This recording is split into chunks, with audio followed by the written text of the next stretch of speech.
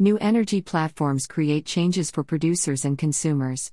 Global energy issues heated up this week as crude oil and natural gas prices rose. A government study predicted further increases in energy consumption globally. OPEC meeting concludes without the production increases requested by Washington, and members of Congress blast the Biden administration's energy plan. International crude oil prices surpassed $80 per barrel for Brent crude. West Texas Intermediate reached $77 by midweek, and natural gas prices in Europe reached $25 per thousand cubic feet, $6.31 on the NYMEX. Since January, demand for fossil fuels has increased while supplies have dwindled. OPEC+, which includes 10 OPEC members and some non-members countries, met on Monday and decided to increase its production by 400,000 barrels per day. The new total production limit is 39,694,000 barrels per day, or about 40% of the world's oil production. Saudi Arabia and Russia have the highest quotas of 9.9 million barrels per day each, or about half of the total quotas.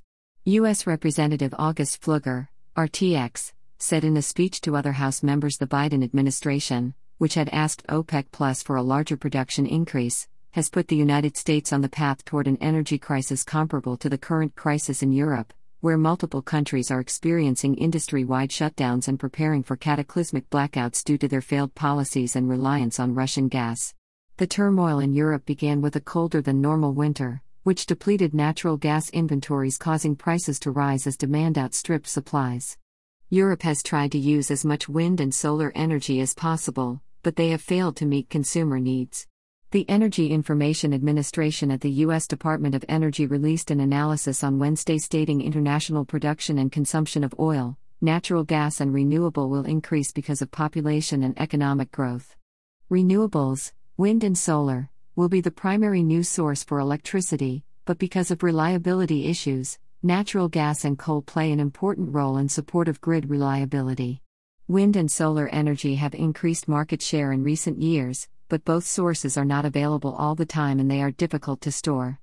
This has caused problems for electric utilities that must provide a reliable power source 365 days a year and 24 hours a day. As the AEA study predicts, petroleum and natural gas consumption will continue to grow through 2050. The EU and President Biden have vowed a net-zero emission economy by 2050, which will require the complete transformation of the global energy system. Changes to energy usage are complicated and full of unintended consequences. The problems encountered in Europe, supply shortage and higher prices, are problems policymakers and energy providers in the U.S. will need to avoid. Alex Mills is the former president of the Texas Alliance of Energy Producers.